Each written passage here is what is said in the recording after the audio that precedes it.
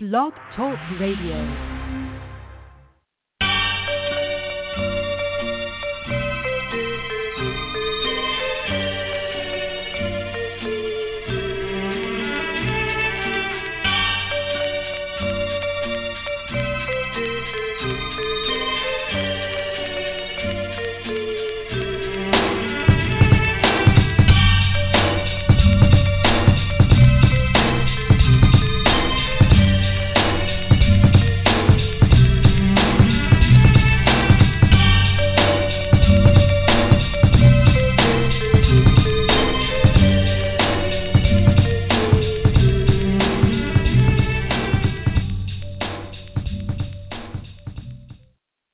Hello, everyone. Welcome to Thompson Speaks, where we talk to people who broke free of the corporate world shackles to start their own business. I'm your host, Neil Thompson, official corporate shackle breaker. You can find this podcast on my website, neilthompsonspeaks.com. You can also find it on iTunes or Stitcher. Please subscribe and share. I'm happy to have writer and editor Dr. Tyra Seldon as our special guest today. Founder of the Seldon Writing Group, she develops content for schools, websites, businesses, education companies, and nonprofit organizations.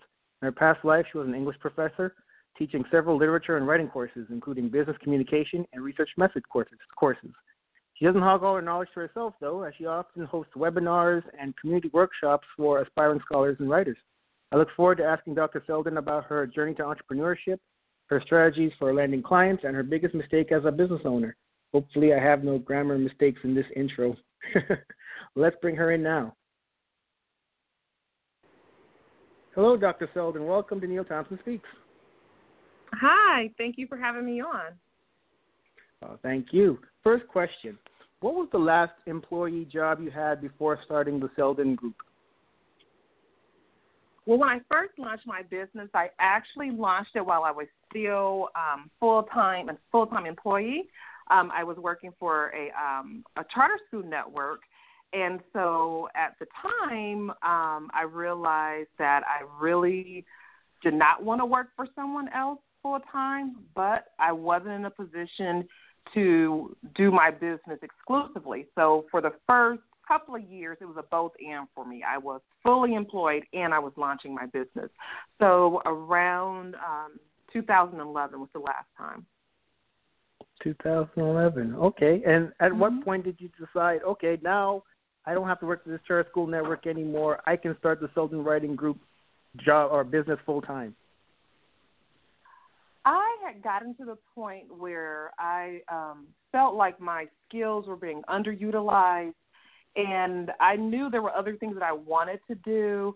And so for me, the final, the final component of deciding to just go and trust the process was when I had an idea or concept for something, and I shared it with the person who I reported to, and then the person owned it as her own and took credit for it, and that was really an epiphany for me, and I realized that, okay, if you're serious about doing this, then at some point you just have to take a leap of faith. There's never an ideal time per se. You just have to do it and trust that you have the wherewithal to be successful at it. Wow. I mean, when you first said you were at this job and the person was taking credit for your work, it really brought me back to when I was working as an engineer. Not exactly the same kind of story, but in a similar vein, I would go to my boss with various ideas, and he would just shoot them down. He wouldn't even take them as his own. He would just say they weren't good ideas. And this happened, after hearing that a number of times, you start thinking, man, okay, maybe I'll take my bad ideas and go off on my own and do something with them. So I guess that's exactly what I ended up doing. So now you have the Seldon Writing Group. So what exactly does the Seldon Writing Group do? What do you provide your clients? We are a full-service writing and editing company. I literally tell people that if it pertains to writing, from the conceptualization stage all the way through a full manuscript, we can help you with the process. I have writers who will come to me at various stages, some of whom will say, I have this book in my heart, and I just need help giving birth to it. And so we will walk them through the process, help them to articulate their ideas, help them to frame and give structure to what it is they believe they're supposed to write. In other instances, people will come to us and they'll have full manuscripts, and they'll ask us either to do an evaluation, meaning that we go through it, we give them feedback, looking for areas that it could be improved, looking at it in terms of readability, alignment issues. And then in other instances, people will come to us and they'll say, hey, can you copy or content edit this? So the emphasis isn't so much on the writing as much as it is on the presentation of their words and ideas. And another component of that is that we don't just specialize in one genre of writing. One of the things I found early on is that if I only focused on academic writing or curriculum writing, that market in many ways was saturated and that the opportunities were just not as vast. And so I decided, okay, well, writing is writing. The rules of engagement for writing don't change in terms of, grammar rules and structure and mechanics. Why not veer into other areas of writing? And so not only do we work in terms of curriculum writing and academic writing, but I also work with, clients who are writing novels or who are doing, essays or clients or, books of essays or anthologies. We do business writing. We do ghost writing. So I literally say we do the whole gamut as it relates to writing and editing because when you think about the written word, it is incredibly powerful. And so if we can help someone to literally write their dream into reality, then, that's one of the greatest feelings there is. So we literally deal with writing on every level. Wow, that's a lot of writing, Dr. Seldon. I'm not alone. It is a lot of writing. I have a team of wonderful people who assist in the process at various stages. Okay, that sounds great. So, before you started the Seldon Writing Group, you must have had this interest in writing. I guess, does it go back to your childhood? Were you always a writer? You know what's interesting about that, and I share this story publicly because I know I'm not the only one. I loved to write when I was younger, and it's funny because, my mom and dad, they kept everything, so I literally can go back and look at things I wrote in kindergarten. So like in grade school, 4th and 5th grade is when I really became interested because I was always the kind of child who daydreamed. I'm still a daydreamer. I love looking at things and just imagining, what is the relationship or connection between people and things. And one of the ways that I learned to do that was by describing them. And so I would write these very detailed, descriptive, imaginative stories that borderline on science fiction because sometimes they were just way out there. And so I went to a Catholic school, and I can honestly say some of my teachers didn't know exactly what to do with the writing that I, composed. And so it was something I carried in my heart, but I didn't have the confidence to do it. So I went on, undergrad. I majored in English, but with the expectation of teaching people how to write, not being a writer. And so I really didn't come into my own as a writer until I was an adult. And part of that was born out of realizing that, wow, I have something to say. And what I had to say was worthwhile. And so sometimes when I'm working with adult clients in particular, I'll ask them, have you ever had an experience where someone either told you that you could not write or you had a negative experience with your writing, and that's creating some kind of blockage? Because so often with people, it's not a function of do you understand or can you master the English language. It's a function of do you have the confidence to actually articulate what it is you want to say for a public audience. And so I think for me, even though no one came out and said anything explicitly, there was a part of me that internalized this idea that my writing was so far-fetched that there was no place for it. And so it took a very long time for me to undo that. Oh, wow. Interesting. When you mentioned that your parents saved a lot of your writing from when you were a child, I can attest to that in my own life as well. One time I remember I was living here. I live in San Diego, and my mom came to visit me, and she brought a whole bunch of, I can't believe she saved all these things, bunch of things that I wrote back when I was a kid. Like one of the stories I wrote when I was about 12, and I read it, And I just thought to myself, man, this isn't good at all. It's a good thing I didn't stop writing because of the writing I did when I was 12 years old. Because if so, then I would have stopped. Cause it was terrible. But I guess I kept with it.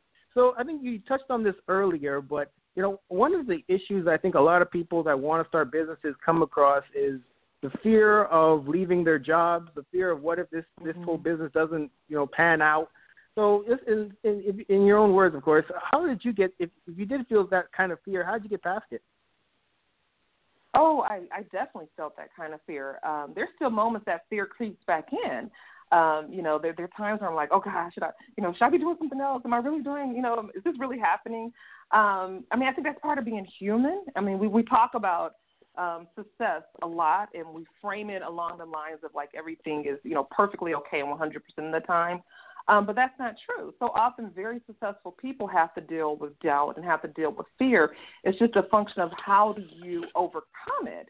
And so for me, it really boiled down to what is the quality of life that you want, Tyra? I literally remember sitting on the couch one day, and it was a beautiful day, and the natural light was, beaming through the windows.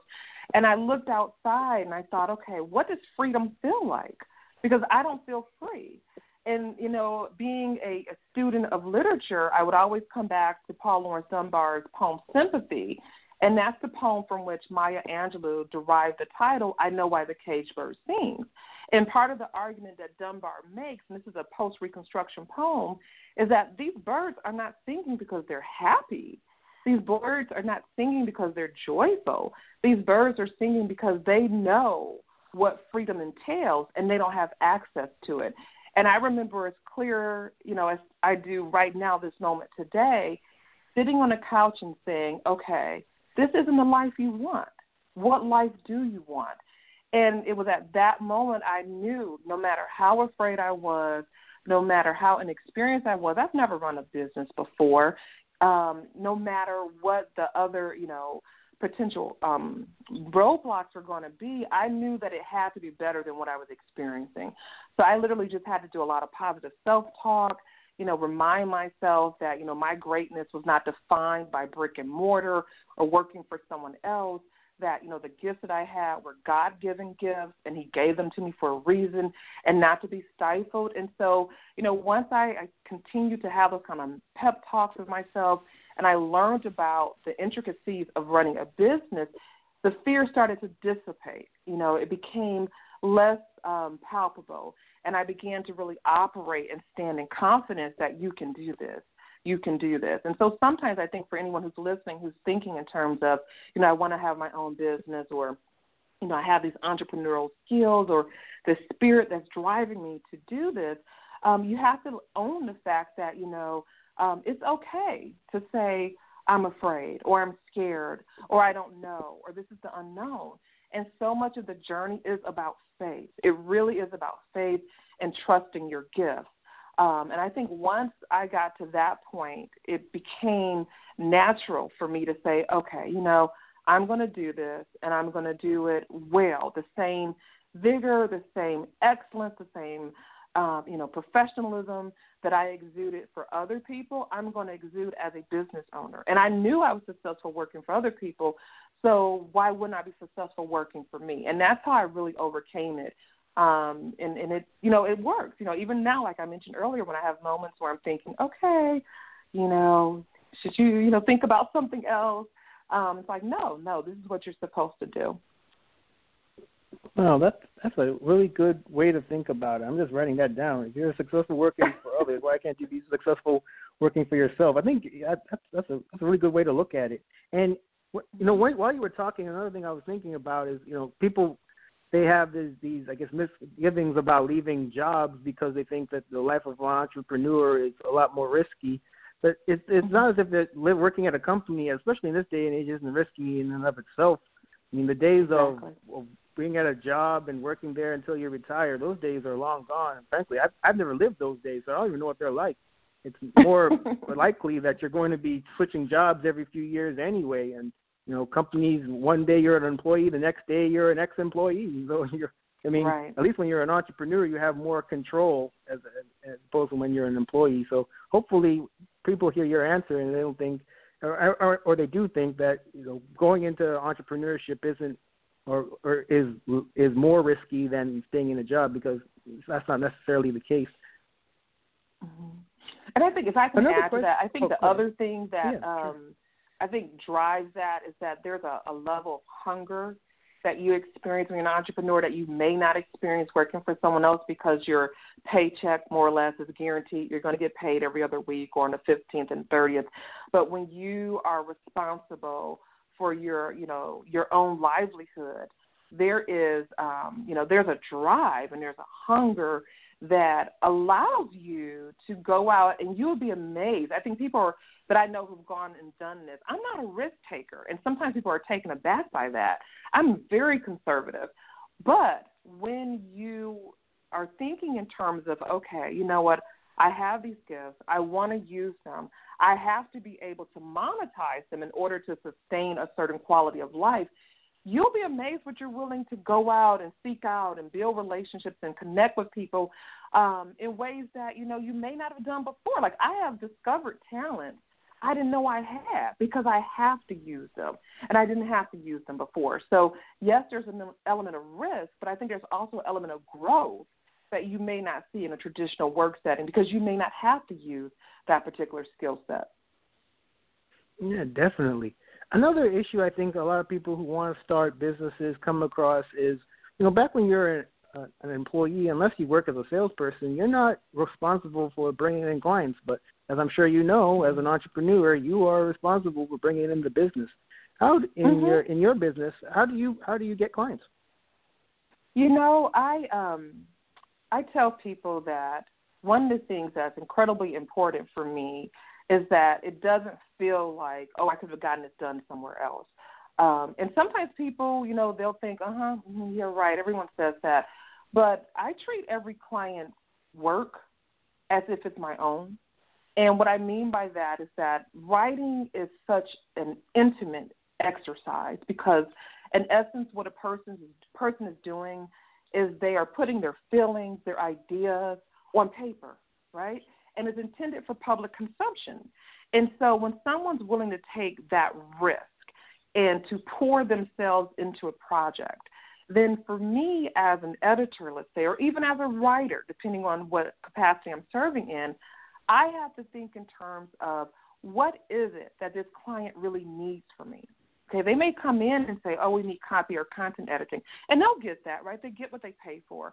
But then there have been instances where I've noticed things that I thought might make a text better or something that I thought took away from the text, and I would share that. And I think it's that added touch of someone who deeply cares about the written word and deeply cares about her clients being successful that has given me an advantage. And so what tends to happen is that the overwhelming majority of my clients come through word of mouth. We've been very successful with clients who will come back for multiple projects. In a couple of instances, we're on retainer for some clients where we do all of their content development. And again, I think it goes back to, is it high quality work? Is it something that I'm proud of as a participant in that process? Have I built a relationship with my client? And the irony is I've never met most of my clients. Like almost everything that we've done is done electronically. So I have to make sure that they're able to get a sense of who I am. And oftentimes it's exchanges via email or phone calls for them to know that they can trust me, because that's incredibly important as well.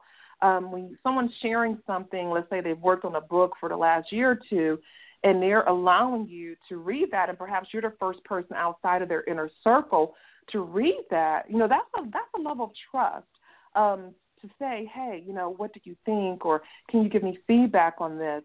And so I don't take that lightly. I take that very seriously.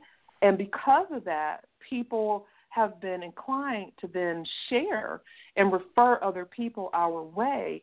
And I'm incredibly thankful for that because I didn't anticipate that. I didn't anticipate that at all. But I think that speaks volume to the care that we put into the work that we do. Do you do any advertising at all? I know you mentioned you word of mouth and return business is how you get a lot of your business, but do you do any type of advertising? And if so, how successful has that been? I have a page for Seldon Writing Group, LLC. I have been playing around with getting a website. I will, so it's not a matter of if, it's just a matter of when. I do know that having a web presence, a very solid web presence, would drive even more traffic to us. So I do think that is something that's in the future. In terms of the advertising that we do on Facebook, I look at that page as being basically serving a couple of purposes. One, obviously, I want people to know that we exist. I want to share, success stories of our clients, and oftentimes I'll, post testimonials. But I also want to give people information. One of the things that I find is that people love to be in the know. They want to know, right? So what are the newest trends in terms of writing? Where can I find information about writing? Where can I learn more about grammar? What are some tips that I need to, start implementing in my writing? And so it's not a business page in a traditional sense that I'm even selling our services explicitly. It's that, I want people to get better at what they're trying to do. And in the meanwhile, I'm also letting them know and selling our services. And so I think that goes with my personality. I mean, I love the intro that you read and that you used to advertise this, because so much of this obviously is about being a business, but I also feel a very strong commitment to giving back and making sure that, people have access, because when we talk about literacy, we know there are communities that are vulnerable and don't have access. So even in the capacity of my business marketing page, there's still an element of giving back on there as well. That sounds great.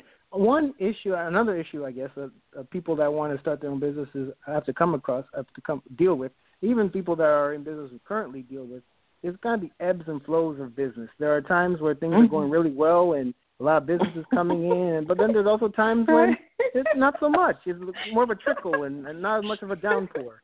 So in your I guess 6 years now of being in business, how have you gotten through any sort of lean times that you've experienced?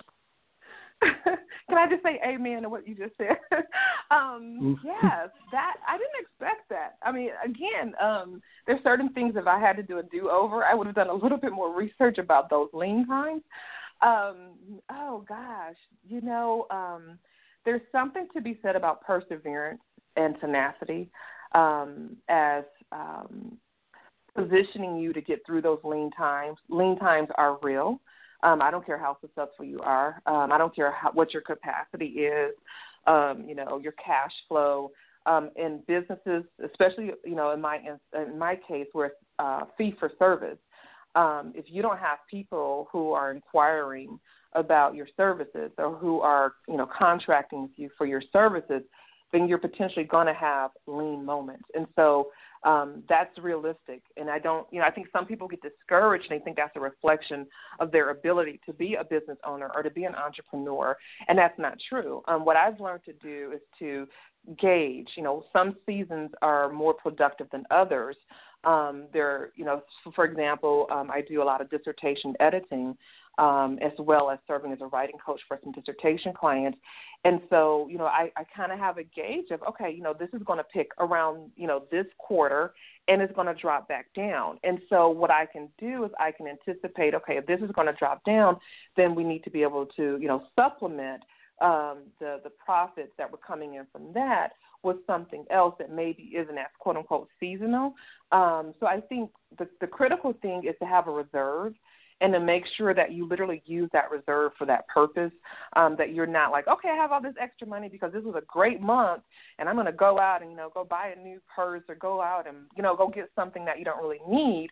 But you're thinking, in terms of, okay, that money or that reserve is there for a purpose because, this month might have been phenomenal, but next month I may make, only a percentage of what I made this month. But I have to keep going. I have to look at it longitudinally. I can't look at it in terms of, this is an indication of what the rest of this is going to be like. I quit. I'm not going to do this. And I think for me, part of what I had to do is the same research skills, that I used, getting my doctorate and, being in graduate school and the like, I now apply those to being a business owner. And it actually even has opened up new opportunities for writing. I'm thinking, okay, well, where is this industry going? Where are the hot spots with this?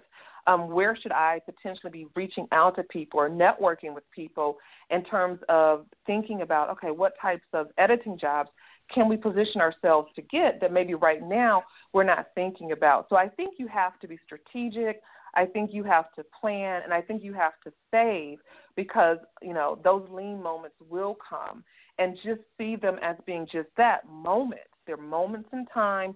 They're not indicators of your future per se if you plan strategically, and to just push through them. Because I see so many people who quit and who give up, and they're on the cusp of their own greatness, and they don't even see it because they're thinking myopically. So that would be the thing to think about, for those people, again, who are either, doing this or thinking about doing it. Lean times will come, and the key thing is to just be prepared for them. Absolutely. So you've been in business, as you said, since 2011. That's about 6 years now. In the time that you've been in business, what has been your biggest, your biggest mistake that you've made, or the one lessons learned that you'd like to share?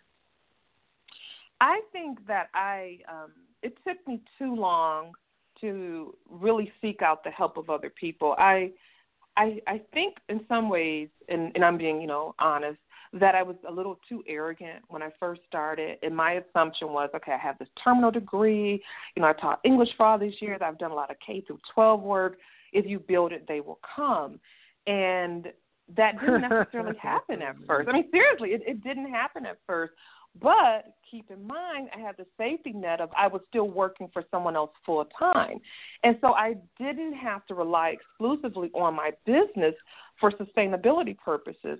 And so I think what I had a tendency to do was to try to figure it out on my own. And then I think I started reading and studying more about entrepreneurship and small business ownership. And I realized that oftentimes a person is the face of that business, but they have teams of people who are working with them that helps to propel their success. And so I started reaching out, to people who I knew who had successful businesses, asking questions. I started taking a deeper dive into looking at what makes, one business successful as opposed to another business successful. What are the traits of good leaders? What are people reading? So I had to really rethink my approach to this, as opposed to seeing this as, Tyra, and, Tyra can do this, as opposed to, okay, Tyra needs a team, and Tyra's team is a critical part of the success of, Seldon Writing Group, LLC. So I think, even if you're doing something as a sole proprietor, you still want to be mindful of the fact that, you want a good accountant. You want to have people who have experience in business that you can go to as coaches, as mentors, as consultants.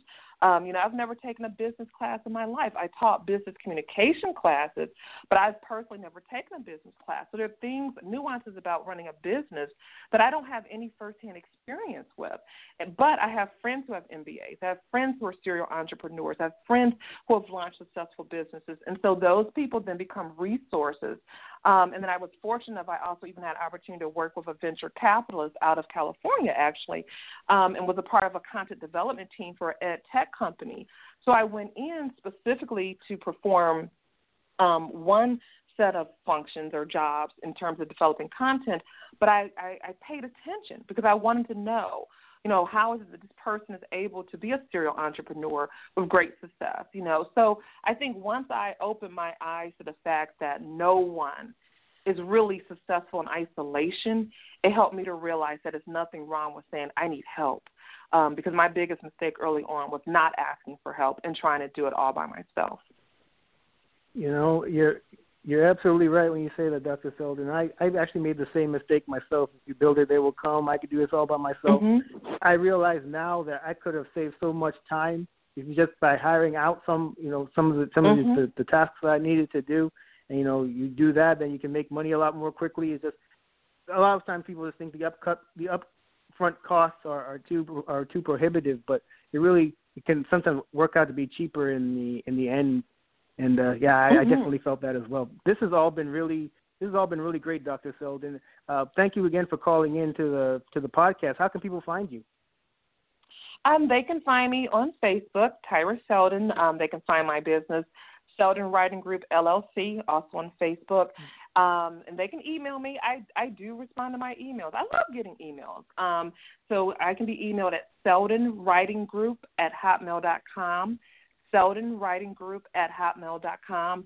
And if you don't mind, Neil, before we go, I just have to shout out, I have a group of individuals that I commune with on Facebook. We're a writing group, and they've been incredibly supportive throughout this journey. So I promised them a shout out. So a shout out to my writing village, and I hope they're listening. And thank you so much for having me on your platform. I appreciate it. Absolutely. So for those who are listening, Seldon Writing Group @hotmail.com. That's how you can get in touch with Dr. Seldon. Again, Dr. Seldon, thanks for being on the podcast. Thank you, and I appreciate it. Have a great evening. Thank you. All right. Well, everybody, that marks the end of another episode of Neil Thompson Speaks. I hope you enjoyed it. To learn more about me and Neil Thompson Speaks, please visit neilthompsonspeaks.com, neilthompsonspeaks.com. You can also check me out on Facebook, Twitter, and YouTube. There are links from my website to those social media platforms, in addition to a link to this podcast episode. Until next time, please take care.